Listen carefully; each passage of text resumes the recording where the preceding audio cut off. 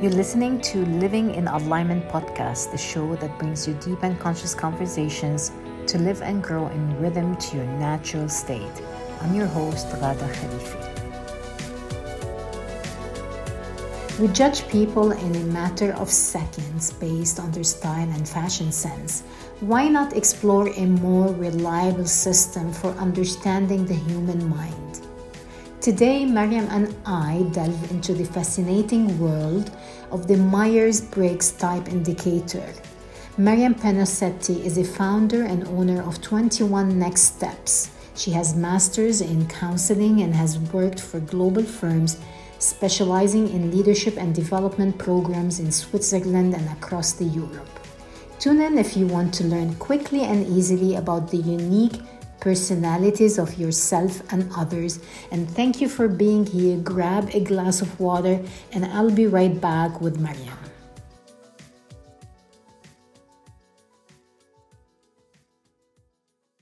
Mariam, hi, and welcome to our show. I'm excited to chat with you today. Please tell us about you and what makes you passionate about your work. Hi, Ghada. Thank you so much for having me on the show. I'm passionate about my work because it really touches people's lives, their everyday life. The tools we're going to talk about today are ones that really help people gain self-awareness into their preferences, how they work best, where they struggle, and it helps them gain that insight about themselves and therefore improve how they perceive and interact with other people as well. So it really has a huge impact on every area of someone's life and how they navigate it to their best potential. Yeah, and I know that Myers-Briggs Type Indicator is one of the most popular psychological assessment in the world today, and many people swear that knowing their type has helped them gain a better understanding of themselves. Can you tell us more about the history of Myers-Briggs and how it's still relevant today? Yeah, the history of Myers-Briggs is very, very interesting. It is rooted in Jungian typology theory. And Jung had a very sophisticated theory of typology, but he was the one who first came up with these poles that we're going to talk about in the MBTI. But then it was Isabel Myers and Catherine Briggs, a mother and a daughter, who took his theory and operationalized it into this indicator, into this test. And basically, Isabel Myers was a stay-at-home mom who was looking after her children and some of the neighborhood children. And through observing children, she started to identify that different kids acted in different ways, like had specific behavior patterns that were repetitive and that were comforting to them, or that were where they'd struggle more. And that's where she stumbled on the ideology of typology and started exchanging back and forth in correspondence with Jung and asking him questions. And then later on, when her daughter grew up as well and started seeing the importance of this kind of work, they operationalized it into this inventory to help people be better able to identify their preferences and be able to better navigate the world. Wow, how fascinating, that journey. So for our listeners now, they must be intrigued to know more about this MBTI their MBTI personality types and the psychological scales. Can you walk us through that, Mariam? Sure. The MBTI, usually the result that you get when you take the test is 4 letters. So there are 4 letters on 4 different axes. And the first one is called introversion and extroversion. And these labels don't necessarily mean what they mean in our usual vocabulary. Jung and the MBTI gives them very specific definitions. But basically, there's introversion and extroversion, and that has to do with how we project and where we direct our energy. Yeah.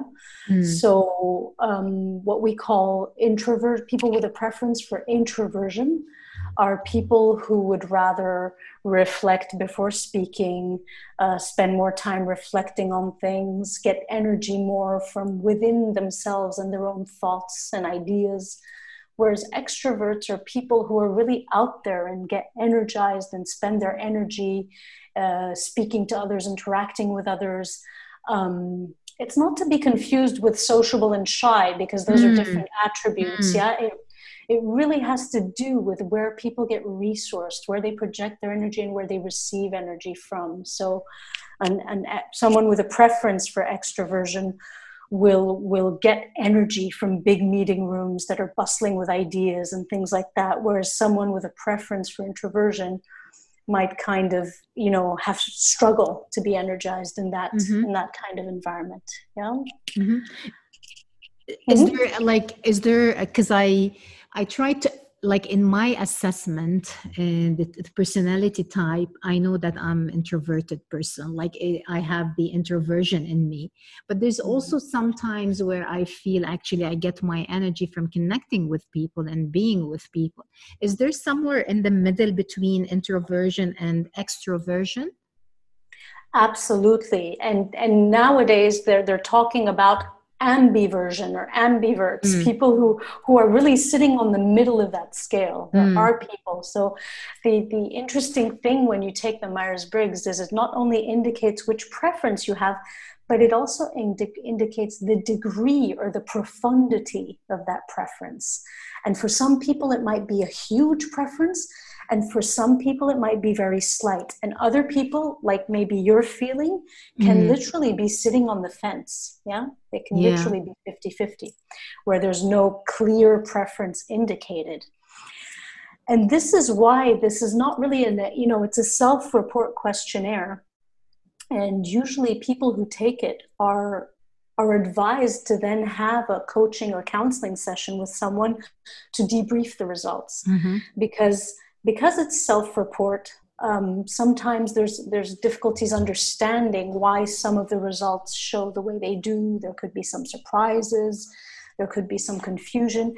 And it has happened on occasion. It's rare, but it has happened that people answer the test in such a way, thinking about one specific context or depending on the day that they've just had or something like that. And so they're yielded a result where after a coaching session with them, they realize that one or two of the preferences weren't quite accurate, and they decide that they're the other preference. And it's really the person needs to own their type. Whatever type they feel they are is their type. Yeah. Yeah, I mean, such a good point you just mentioned now about it's not about taking the assessment and how to use it and put it into a process where you can own it. Yeah, exactly. The person really has to take ownership of it. Yeah. Feel that really reflects them and who they are. Yeah. And the importance of having some support reading and this analysis, this assessment, and through a coach or a counselor as well. Yeah, that's key. They help guide you with the right questions and absolutely. So that's the introversion and extroversion. What about the other types, the other scales? So the second scale we look at is how people process information. And there we have two preferences symbolized by the letters N and S. N is for intuition and S is for sensing. And again, this doesn't mean that the intuitives have more intuition than the sensors. it's not what it's. So it's here, competition. No, it's not. Because some people do get competitive about these things, right? So you have to keep emphasizing who's better, or it's always who's better and who's the best type here, right? That's not the purpose. No, there's no they're all 16 types are equal. There's no better type than the other. So that's a big strength of this work, is that all types have their positives and their difficulties, and no one is better than the other. So Yeah, and Mariam, I want to add something here is that for the sake of this conversation and living in alignment, the purpose of highlighting those personality types and knowing yourself through this measure is only to get you closer to be in alignment with who you are and own, know your energy and how you want to show up and grow in the world. It's not about labeling you or putting a limitation on you.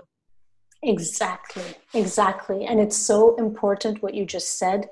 This is really a tool for people in their development, helping them to live in better alignment with themselves. And it is never to be used for any other purpose. So it's never, ever used in recruitment, for example, or it's never like you would never base any decision making on somebody's like MBTI type. Yeah, it's really purely for development. And when MBTIs are conducted in organizations, the report and the type is shared only with the person who did the assessment, and it's up to them if they want to share it with anybody else, their team members or HR or anybody else. So it's purely development and about, self-knowledge and self-awareness and evolving their own, they're in their own path. Yeah. Yeah. So I interrupted you when you were saying about the sensing and intuition, the N and the S. Go ahead. So the N and the S, that's how this is how we process information. So people with an N preference, intuiting preference, are people who kind of have more of a big picture thinking. Yeah. They kind of like to see the overall picture of things. They tend to be rather future focused. They like to imagine different possibilities and outcomes that might be real or imagined. Okay, so they tend to like to hypothesize a lot. Yeah. Sensing people are people who are more in the concrete. Yeah, they're kind of more in the here and now. They like to look at the data. They like to gather information more through their senses, what they can see, touch, feel. One of the exercises we do, because when we run a workshop, we have different exercises to demonstrate the different preferences. And one of the exercises for this preference is you give them a picture of a landscape, okay? And you ask them each to make a quick sketch of it, okay? And it's funny, but even within minutes, you'll have people with a sensing preference getting into, like, if there's a tree in the picture, for example, they'll be drawing every single leaf on the tree and the veins in the leaves. They're trying to reproduce the picture exactly as they see it. And that paints a very good picture of what somebody with a sensing preference is like and how they take in information. Yeah. I cannot relate to that because I know, like, I follow my intuition most of the time. But Mariam, are there examples of professions that are, that use their senses versus the ones who use their intuition? Can you give us an example, or that's a stretch? Yeah, I mean, it's very, like, you wouldn't base it on just one letter preference, but there are definitely, when you look at the 16 types, there have been studies that have been done that show that specific types tend to be found more in certain professions. Yeah. Yeah. Like the STs, okay, will tend to be found in engineering, industrial engineering, mechanical engineering, IT, communication, something that requires number crunching, working with data. Yeah. STJs. Yeah. Yes. Yeah. That's a good, Yeah. So that's a big generalization, but yes, generally. And that's the other interesting thing about the MBTI, and even though I'm not sure how up to date this data is, they usually keep it up to date. But even though some of these studies correlating type with different careers, even the older studies, they really give some incredibly accurate answers that are relevant to today. So when you get somebody who really, like, I don't know, a young graduate, for example, who has many options ahead of them and really don't know which path to take, it can help them narrow these choices down by seeing which choices might be more suitable for their type as well. Yeah, interesting. So what about the thinking and the feeling part, the scale of thinking So and yeah, feeling? thinking and feeling has to do with how we make our decisions. And thinking, people will tend to make final conclusive decisions based on objective fact, okay?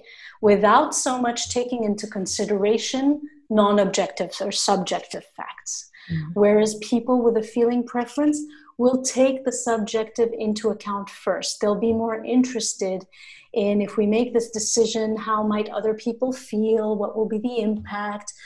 Who will get upset? Who will it benefit? Okay. Whereas the thinkers know, they're going to look at A plus B equals C and base their decision on that, and that's that. Mm-hmm. Yeah. And the last Then, one is go ahead. yeah, I was going to go on to the last one. The last one has to do with basically how we organize the world around us. Yeah. So the last poll has to do with J for judging and P for perceiving. And again, these words mean very different things. But people with a judging preference are basically those people who are planners. They like to plan, they like to make lists, they like to have short, medium, and long term and step by step. They don't really like when there are any changes to their plans. They like to stick to a quite organized way of living their life or doing their work. Yeah. Yeah. Whereas P, perceiving, people with a preference for perceiving, like to leave more open doors. They like to leave room open for flexibility. They don't like to have a plan so much. They prefer to be able to wing it or be spontaneous, see what comes, be able to adjust along the way. So it's a very different way of organizing your world and your life. Yeah. Typically you'll have in a couple, it's really interesting. In a couple, you'll usually have one J and one P. You'll almost never have two J's or two P's. Yeah. It's one of those things. Yeah. It would be so interesting to have this similar, huh? We're not gonna go into that because that's like another topic, which is quite interesting as well. Yeah. But when you were saying about perceiving, leaving room for being spontaneous, like being more in a flow, it made me smile because like that's music to my ears. That's who I like. That's who I am actually when I'm in alignment, of course, because I tend to, like, when I'm not in alignment, I tend to really be meticulous and controlling every single thing. Yeah. I feel I'm also a P preference, so I can relate to that as well. If you ask me to make like a 90-day strategy plan for something, I kind of clench up. It's not my thing. Yeah. So and that's what, like, I think what I'm trying to say is highlighting that because perceiving is more my natural or essence, it's aligned with who I am. So whenever I go into like trying to control or bring the facts or be very meticulous, not meticulous, but be very let's say, what's the word? Methodical and trying to control every single thing that I want to say or do, I leave my alignment. I'm just like not me. So that's what I'm saying. Like, it's not like one is better. It's about what's aligned with you. What's your way of interacting with the world? How are you, how does it serve you the best? Yeah, where you feel most natural, exactly, like you said. Like at the beginning of a workshop, what we'll do to get people to understand what these letters represent and what they actually mean to them is we'll have people literally grab a pen and we'll say, grab a pen and write your name down. If you're right-handed, grab a pen in your right hand and write your first name down with your right hand, and they'll do it. And then we'll ask them to switch hands and write their surname down with their non-preferred hand. Mm-hmm. And then we ask them, well, how did that feel? Obviously writing with your right hand, it's quick, it's natural, it's easy, it's fun, you could do it all day without thinking about it. And writing with your left hand, you can do it, but it takes longer, you feel clumsier, the results might not be as good as with the right hand. it'll take you longer. You don't feel in flow, in alignment, so that's exactly what it's like, this whole notion of preferred type. Mm-hmm. Your preferred type simply shows you where you feel your most natural, where you're using your most innate skills and strengths. It doesn't mean you can't use the other ones. You do, and you can, and you have to, but it explains to you why some things might feel more awkward and laborious and tense for you than other things. Mariam, thank you so much for taking us into this like MBTI introduction somehow. I know there's more depth to this conversation, but let me ask you another question here about how like knowing our personality type on MBTI really helps and support individuals to live and grow in alignment in both personal and professional life. Yeah, it's great once you know your type, because then you just become really very acutely aware of, like we said, those areas that are coming naturally to you, where you're in flow, and those areas where you're less so. So what does it mean in terms of your day-to-day kind of hustle-free living? Well, then you know. So I know, for example, that I do my best work when I'm allowed to free flow, be imaginative, bring in my values about people and things like that. So I know that in situations like that, I can just go in and be myself without doing much preparation. However, if I need to crunch numbers on a spreadsheet, that's something that I know I'm going to have to spend quite a bit of prep time on. It's not something that comes easily to me. I tend to get quite stressed about it. I need to prepare for it. So it allows you room for better preparation for those areas that don't come as naturally to you. It also allows you to make sure that you're playing to your strengths most of the time, and you're maximizing your time where you are most in flow and in alignment, which makes for happier living as well, doesn't it? Yeah. So yeah, of course, like the human personalities are much more complex than the type, right? And the type doesn't just explain everything. But how can we take this MBTI theme, if you want to say, or assessment, and deepen this personality knowledge in our day-to-day life? Does that make sense to you, Mariam? Can you tell me a little bit more? Like, so you take your type and say, okay, how am I going to live my life today as an ENFP or something? Yeah. How can I bring it into more practice to own this type more on day-to-day basis? I think, owning it day to day, it's great because most people know something about it. So usually you can bring it into your work. You can share with colleagues and friends your type, talk to them about what your preferences are, where you struggle, and what comes most naturally to you, where you can play to your strengths, and hopefully people can see that value in you if you own it and bring it into your day-to-day. People can see that value in you and enjoy you for it, and vice versa. You can see theirs in them, and if everyone can be, if you're working in an organization, for example, you're often in a big enough team where hopefully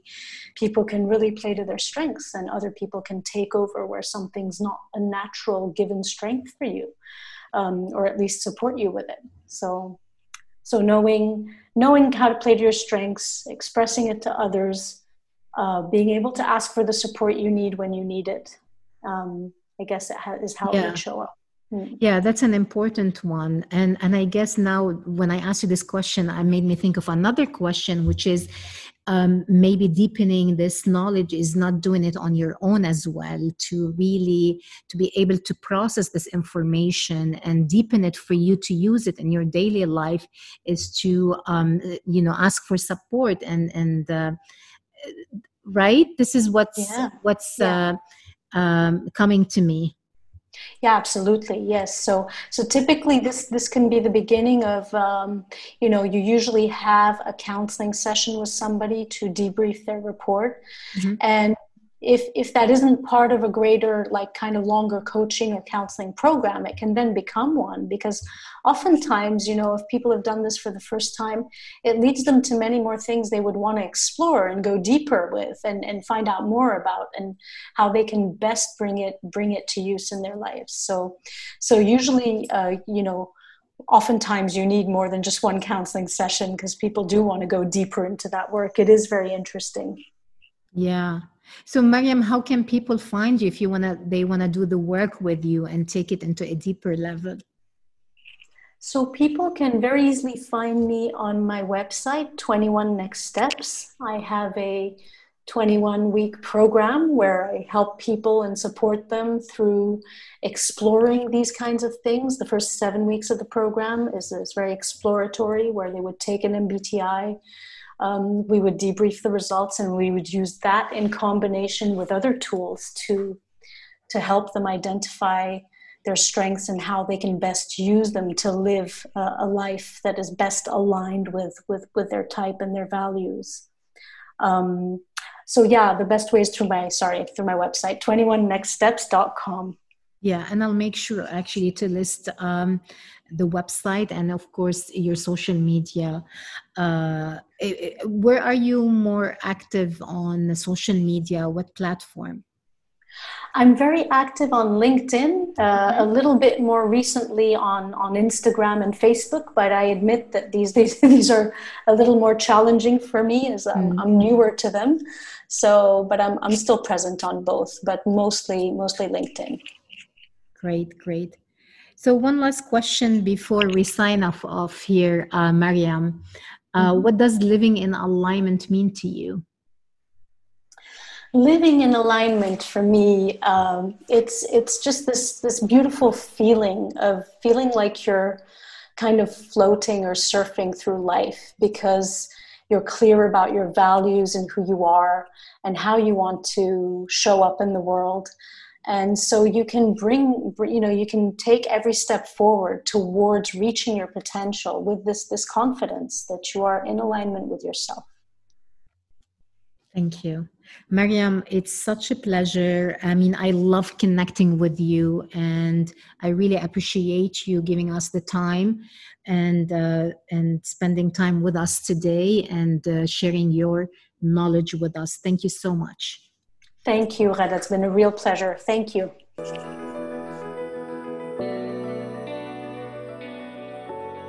Thank you so much for listening to today's episode. If you've got something interesting to share, tag us in a post on Instagram or comment below. Would love to hear about your takeaways. I'd be grateful if you head up to iTunes and give us a rating. Also, who do you know can benefit from today's episode? Pay it forward, share the link. Thanks for listening. This is Ghada Khalifi signing off.